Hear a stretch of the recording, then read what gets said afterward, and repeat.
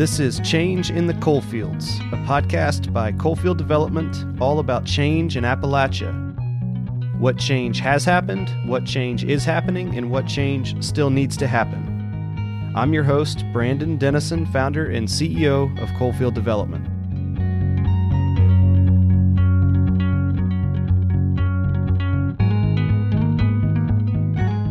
Okay, welcome to Change in the Coalfields. My name is Brandon Dennison, and this week I'm very honored and excited to be joined by Jason Walsh. Jason is Executive Director of the Blue-Green Alliance, and that is a national organization headquartered in Washington, D.C. Jason, welcome to the podcast. I am very pleased to join you, Brandon. Good to be here.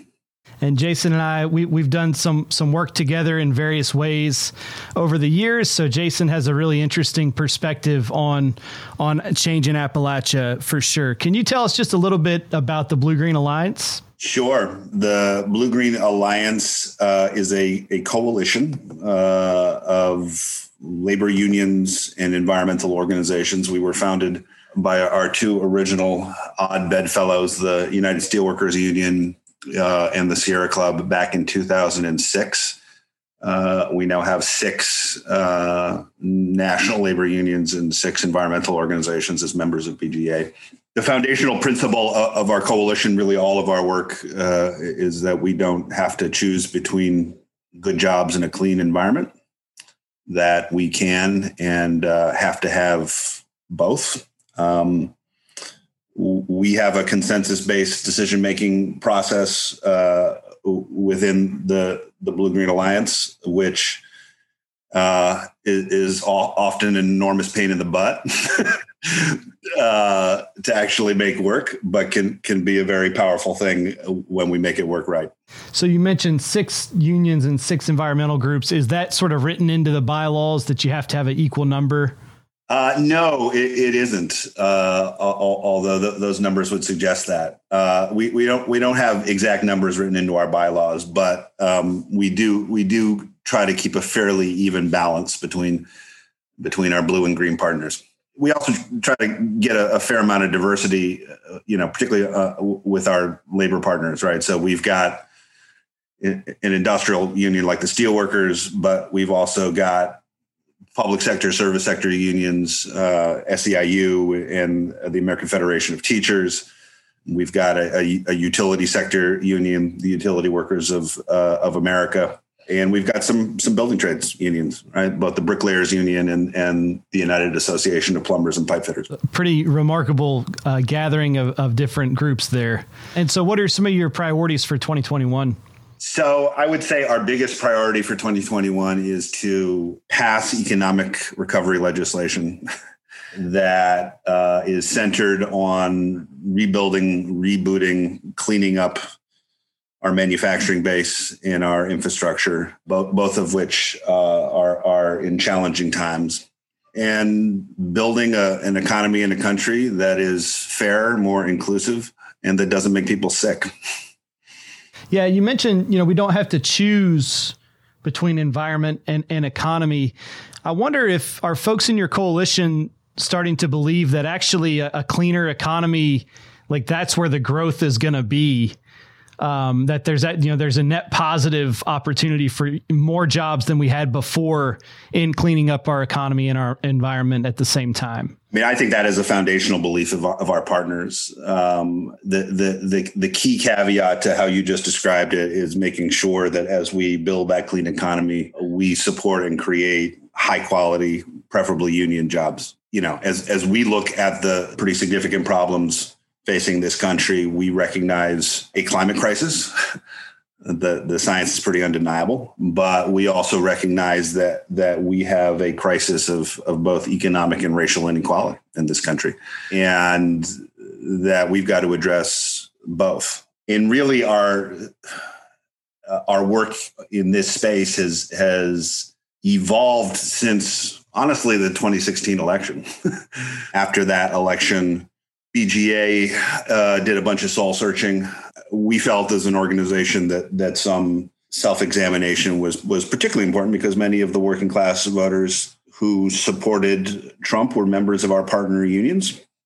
and a core constituency of ours, right? So we embarked on what became a roughly year and a half long research project to understand how working class voters thought about, responded to our issues, right? Energy, climate, the economy, trade. I mean, frankly, we wanted to understand whether we were speaking past people or whether the issues we work on and how we talk about them were still compelling and important to them. So we conducted listening sessions across mostly the Midwest with the rank and file members of our partner unions. We did focus groups. We did a survey of over 1,400 voters.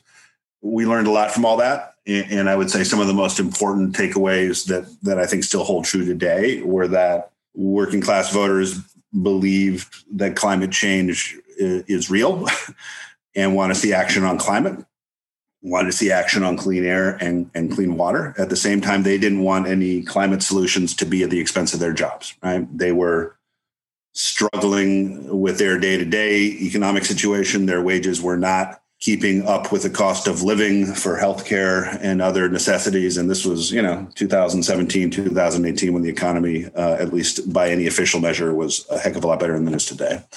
Unemployment rate was still officially low, but they didn't feel like there were enough good jobs in their communities. The principle and the message that I sort of spelled out to you, right, that Americans shouldn't have to choose between good jobs and a clean environment, resonated really strongly with them, which is good since it's basically our mission. And what they wanted, affirmatively, was a positive, unifying vision for creating jobs and protecting the environment and building equity and opportunity. Pretty basic values. So we took that and decided that as a coalition, we needed to develop a plan that addressed all of those beliefs holistically, right? The desire for climate action, but also the really strong and well-informed economic anxiety that was out there, and which, of course, is even more pronounced now in January 2021. And so, we went through a process that ultimately, after 21 drafts, these are the joys of working in coalition, right? That resulted in a platform we call Solidarity for Climate Action. We released that in 2019. And it's really been both the catalyst and the framework for all of our work since then, fighting both economic and racial inequality in the climate crisis. And it was a priority of ours in that document that it not be a lowest common denominator platform, right? Which God knows is easy for coalitions to produce. There were parts of the platform that were hard for some of our labor partners. There were parts of our platform that were hard for some of our environmental partners. But the fact that it was hard, I think, is a good thing. We really kind of pushed our comfort zone as a coalition, and it really drew us closer together. So that's a long-winded answer to your question, Brendan. It's fascinating on multiple levels. I mean, just the process of that, I can imagine. The process of consensus decision making, and then I'm familiar with it. It's a bold document, and I would imagine, it's a tense, difficult time for our country. There is a changing administration. Are you feeling optimistic for the adoption of at least some big chunks of that proposal? I am, particularly given that we have a president-elect who has put forward a vision for building a clean economy and doing it with working people at the center of climate solutions. We're ready to get to work and really eager to get to January 20th and an administration that we can work with constructively, and a Congress that is controlled in both chambers by the Democratic Party, which increasingly has, I think, embraced the framing that the Blue-Green Alliance has always used, right, to talk about how we address climate and energy and jobs challenges that all Americans are facing across the country. Well, and you raise this great caveat of politicians always love to talk about jobs. It's probably the number one word you can find in the draft of a political speech, but not all new jobs are necessarily good jobs. And that's a key caveat to the discussion that I appreciate you pointing that out. Yeah, I think it's particularly important as we talk about the clean energy economy and clean technology jobs. I mean, there is unfortunately a bit of a mixed record here, right? Where not enough of the jobs that have been created or promised are consistently high quality, family supporting career jobs. There are a bunch of different things we need to do to make sure that happens, which we should talk about. But certainly one of the principal ways of ensuring job quality is to increase union density within some of these emerging sectors like solar and wind, right? Where the union density is only 4 to 6% of the entire workforce. That's not good enough. Not only is that an equity issue, it's also a political economy issue, right? The reality is that on average, if you look at a building trades worker, somewhere in the country, they are getting better paid and more consistent work, often from fossil fuel economy projects. It's going to be very hard for them to fully embrace the kind of transformation and transition that we're working toward until and unless their rank and file members can get jobs that are as good and safe and respected as the jobs that they have from incumbent energy technologies. So, Jason, how did you get into this kind of work? Being involved with unions, being in public service, reading on your bio on the Blue Green Alliance website, it looks like you've been actually trained in union organizing and consensus decision making. So can you just tell us a little bit about your journey and how you landed here? It's a long and meandering pathway, Brent. How long do we have here? The highlights. Well, and really, like, what drives you, sort of beyond the accomplishments and the accolades? What is it that keeps you waking up and going back at it day after day, year after year? What keeps me going day after day, year after year is something that the late Senator Paul Wellstone used to say, which is that we all do better when we all do better. That in many ways kind of encompasses why I do this work and have done it for over 20 years. I mean, just to tell you a little bit about me, I actually grew up in New York City. Pretty far from where you're sitting right now, or where I'm sitting. This was the 1970s, 1980s, where literally from block to block on the Upper West Side, where I lived at the time, when it was still possible to live there, if you weren't wealthy, you would see an illustration of the enormous race and class divides of our country, right? Literally from block to block. And that kind of formed me. My mom's experience, who we were living in a rent-controlled 2-bedroom apartment on 79th Street, where she started a daycare center. When I was in 4th grade, I'd come home and get mugged by 3-year-olds. It was still possible for working class and even middle class folks to live there. It's much harder now. My mom ultimately got priced out. She moved north up to the Bronx and then out of the city altogether. But to the point I just made, I mean, that gave me a pretty early and important lesson in what struck me even at a very young age as a set of relationships and power structures in our country that were just not fair. I think I also benefited from just having a lot of life experience. I mean, I didn't go straight into college. I traveled a lot, both internationally and around our country, lived in a lot of different places, worked a lot of jobs, including a summer decapitating salmon up in Alaska, which gave me a very important experience of working on a shop floor. Spent a little time union organizing, as it says in my bio, but I don't want to overplay that. I worked on a nursing home workers organizing campaign and then a campaign trying to organize sweatshop workers. Ran a anti-poverty coalition in Minnesota for a few years. But, with that experience running the coalition, I kind of found what I felt like I was kind of good at, which is bringing a bunch of different interests and stakeholders together to figure out where we could actually work together for the public good. And I actually didn't touch anything related to energy or climate until about halfway through my career. Came more out of, economic justice and worker justice stuff. But then got connected to a guy named Van Jones, who has since become a kind of a media star and CNN commentator. I was doing some organizing and coalition organizing out in California, and Van was just starting to get a lot of national attention talking about green jobs. I didn't know crap about green, but I knew something about jobs and how to make jobs good jobs, and knew quite a bit about workforce development. Right. He was able to successfully pitch Speaker Pelosi on developing something that ultimately became the Green Jobs Act, which was ultimately included in the 2007 energy bill when Congress still passed energy bills. And but when he first successfully engaged with Speaker Pelosi, he realized he needed some help on actually writing a bill and moving it through Congress. So that was a good catalyst for our relationship. And then I joined Van as the first national policy director for an organization called Green for All, which, as Van described, it was really, all about trying to build a green economy that was strong enough to lift people out of poverty, and a green economy that would have made Martin Luther King proud. And I've kind of been at this intersection of jobs and workforce development and economic development and unions and environmental groups ever since. And you quoted Senator Wellstone, the late Senator Wellstone. It looks like you actually had a chance to work in his office when he was alive and serving. Is that right?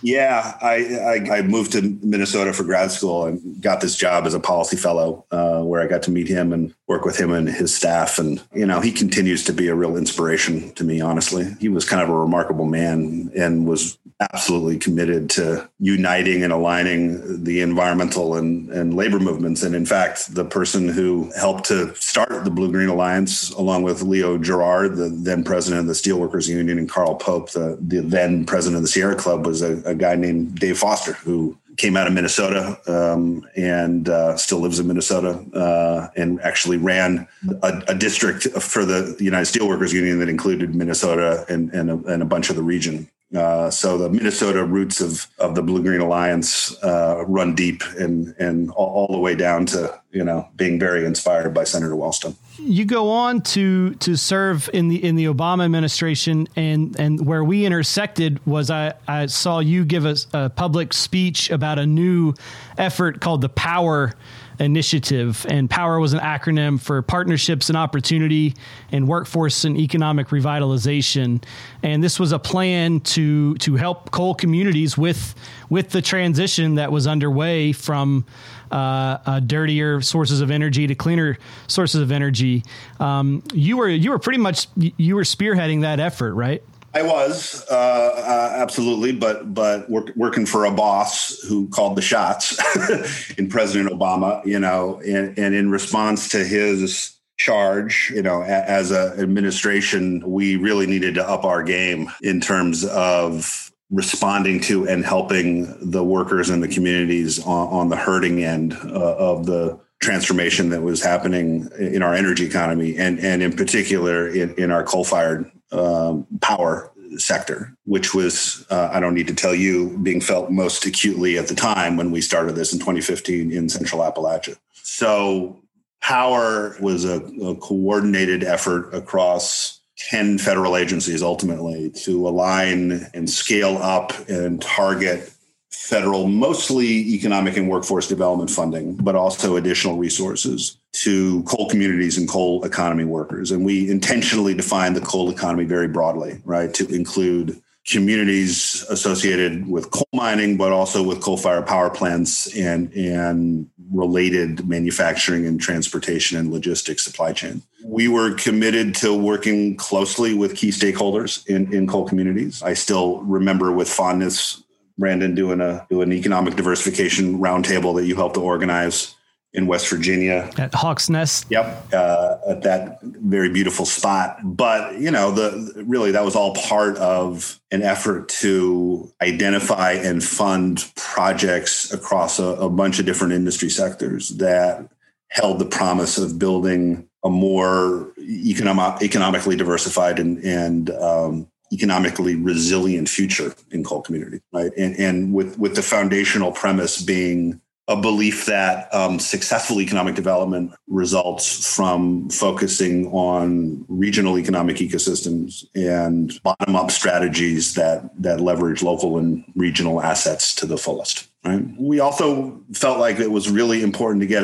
new actors and new organizations involved. Right, which some of those roundtables and conversations helped, but we also then helped to stand up what ultimately became the Just Transition Fund, which is now doing good work across the country now. But the genesis was actually Heidi Binko and that crew really helped here. Right, what was setting up a pot of money that could be provided to NGOs and other organizations that don't traditionally know how you get federal grants or have the capacity to actually pull them down and actually to give them, small amounts of money to help them do that, because we felt like there were a set of solution pathways out there that were extended well beyond kind of the usual suspects. Coalfield development, obviously one of them, but there are many others as well. And I feel really good about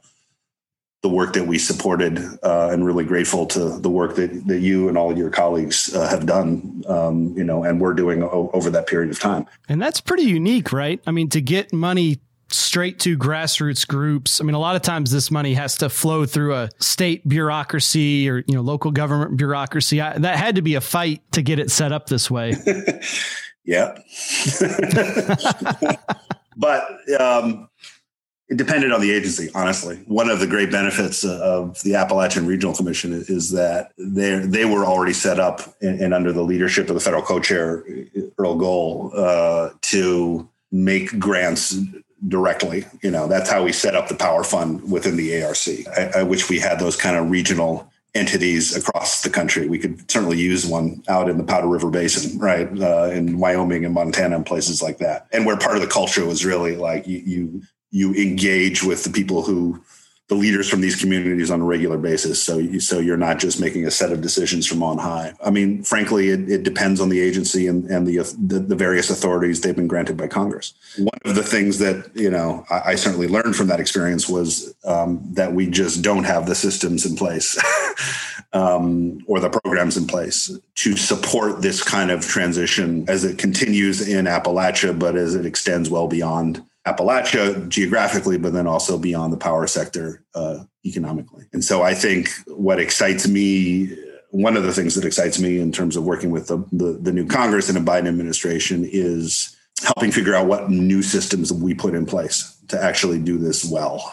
and do it at a larger scale too, right? I mean, this was not really part of a massive congressional effort. There was some increased funding for the Power Initiative, but nothing transformational, right? No, I mean, we, as you remember, we put forward a sort of companion budget requests, right? That were sometimes known as the Power Plus plan, right? That both increased funding to existing programs like ARC, but then also tried to make a broader set of investments.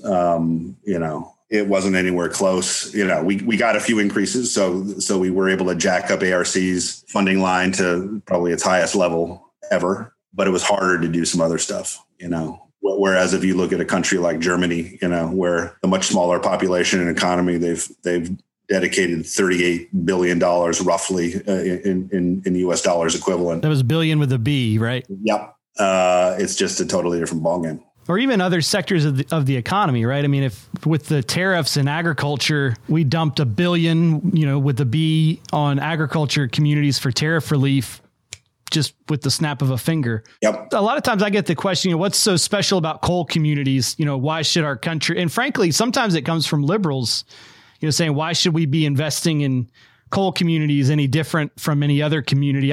I'm trying to hold back. I have my opinions. I wonder what you might say to a question like that. I have a couple of different responses. I mean, look, I think we, as a country, we shouldn't be leaving any worker or any community behind. With coal communities, we have to honor the fact that these are communities and these are workers with respect to coal economy workers who powered this country for generations, and paid a really, really steep price for doing that in terms of environmental health and worker health. And the consequences of providing all of that cheap power for decades are significant. when you see when you read President-elect Biden's plans, right? I mean, you will see that language echoed in his plans, right? That we actually have an obligation to fulfill. I think is really important. The part of that argument that you're too tactful to mention, there's some arguments from Democrats which are a little bit more parochial, which are like, why should Democrats invest money in these parts of the country if they don't vote for us anymore? That just kind of pisses me off. And that's one of many contributors that contributes to the division rather than help overcome it, right? That's right. I think too, just sectorally, the huge high cost, but also I think in agriculture, if jobs are lost, the general agreement is let's build that sector back up to regain those jobs. In the auto sector, nobody wants to let the auto sector die. We want to build that back up and have those jobs. Whereas for coal, that if we take climate change seriously, there is a reality that sector is going to get smaller. And so I think that makes it a little bit different from some of the other sectors that get assistance as well. I think that's exactly right. And I think with you mentioned a couple of good examples. I mean, let's take the auto sector, right? I mean, I hope we're not in a situation, let me be a little bit stronger, we will have failed if we're in a situation with the auto sector and the workers and communities that rely on the auto sector that is similar to the situation we've all been kind of living through with respect to the coal industry and Appalachia. With the auto sector, if we don't get ahead of this, right, so that we're not just reacting and not just trying to minimize the pain, but instead try to maximize the gain, right, and ensure that we're actually not laying people off here. The workers on lines that are making component parts for internal combustion engines today are, 5-10 years from now, making component parts for electric vehicles, right? That's the transition we need to make there. And because there's just going to be a world of pain, both economic and political, if we don't do that successfully. So, Jason, I think the work that you're doing is amazing. I think, the Power Initiative in Appalachia, that I have the most direct experience with it.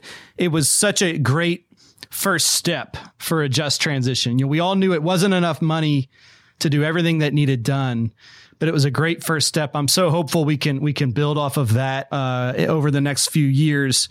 And so I just wonder, with your experience in Appalachia, I like to ask everybody sort of two questions at once, which is, how have you seen Appalachia change in your time working with different partners based in this region? And what do you think still needs to change or should change faster here in Appalachia? Well, I think one of the things I've seen change is just an enormous amount of incredibly good work being done on the ground that was certainly happening. You started your organization well before the Power Initiative, right? But I think what we were able to do with the Power Initiative was to provide resources to a lot of this work, right? To move it from an idea or from proof of concept to something bigger. Now 5-6 years later, we see examples of this across the entire region where there are efforts underway across multiple sectors, right? That really, I think I can say without hyperbole, represent the future of the region. What I think we need to do more of is we need to supercharge public investment. And by that, I mean, because most states are broke right now, federal investment in the region. As I suggested earlier, we need to be creating a set of support systems for workers and communities that have relied on the coal industry and are really continuing to struggle.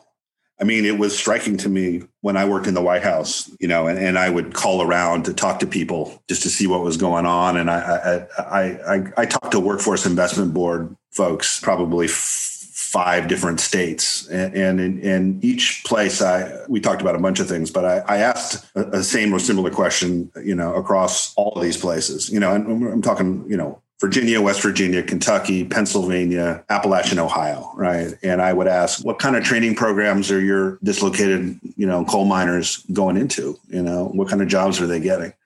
And I expected to get like a bunch of different answers. I didn't get a bunch of different answers. I got the same answer from each of these places, right? The answer was, commercial driver's license training, not because dislocated coal miners had any special passion for driving trucks and being away from their families for months on a time, but because that was a job that paid less than, but at least a living wage to them that they could get if they went through only an 8-week training program. They needed a training program that short because they'd already run out of their 6 months of unemployment insurance. Right. So the fact that we have dislocated worker programs that don't provide in any consistent or scaled way income support for folks who are trying to totally remake their careers and lives is just insane. The idea that people can actually navigate that successfully. So, I mean, that's one example among many, right? But we need a totally different and more expansive set of supports for workers who get dislocated and who are trying to recreate themselves. On the demand side, we need a renewed and scaled up effort to invest in economic development and economic diversification, because as you know, none of this stuff is cheap. And as the new Congress and the new administration tries to craft a plan that will jumpstart our economy at a time when, unemployment rates are 8, 9, 10% in a lot of states. These kind of investments in communities that have been hit not only by COVID, but by the decline of what have been sort of linchpin industries have to be a priority. Very well said, Jason. I feel like there's a lot. I would really like to have you back, actually, because there's a lot that I'd like to dig into even deeper. But really grateful for your time and grateful for your work and your service and your partnership, and appreciate you joining Change in the Coalfields. Well, it's a pleasure being here, and I really appreciate all the work that you've done, Brandon, and the inspiration that you have provided for me and for a lot of other folks doing this work. Sure. Well, we'll be sure and talk soon. All right. Take care.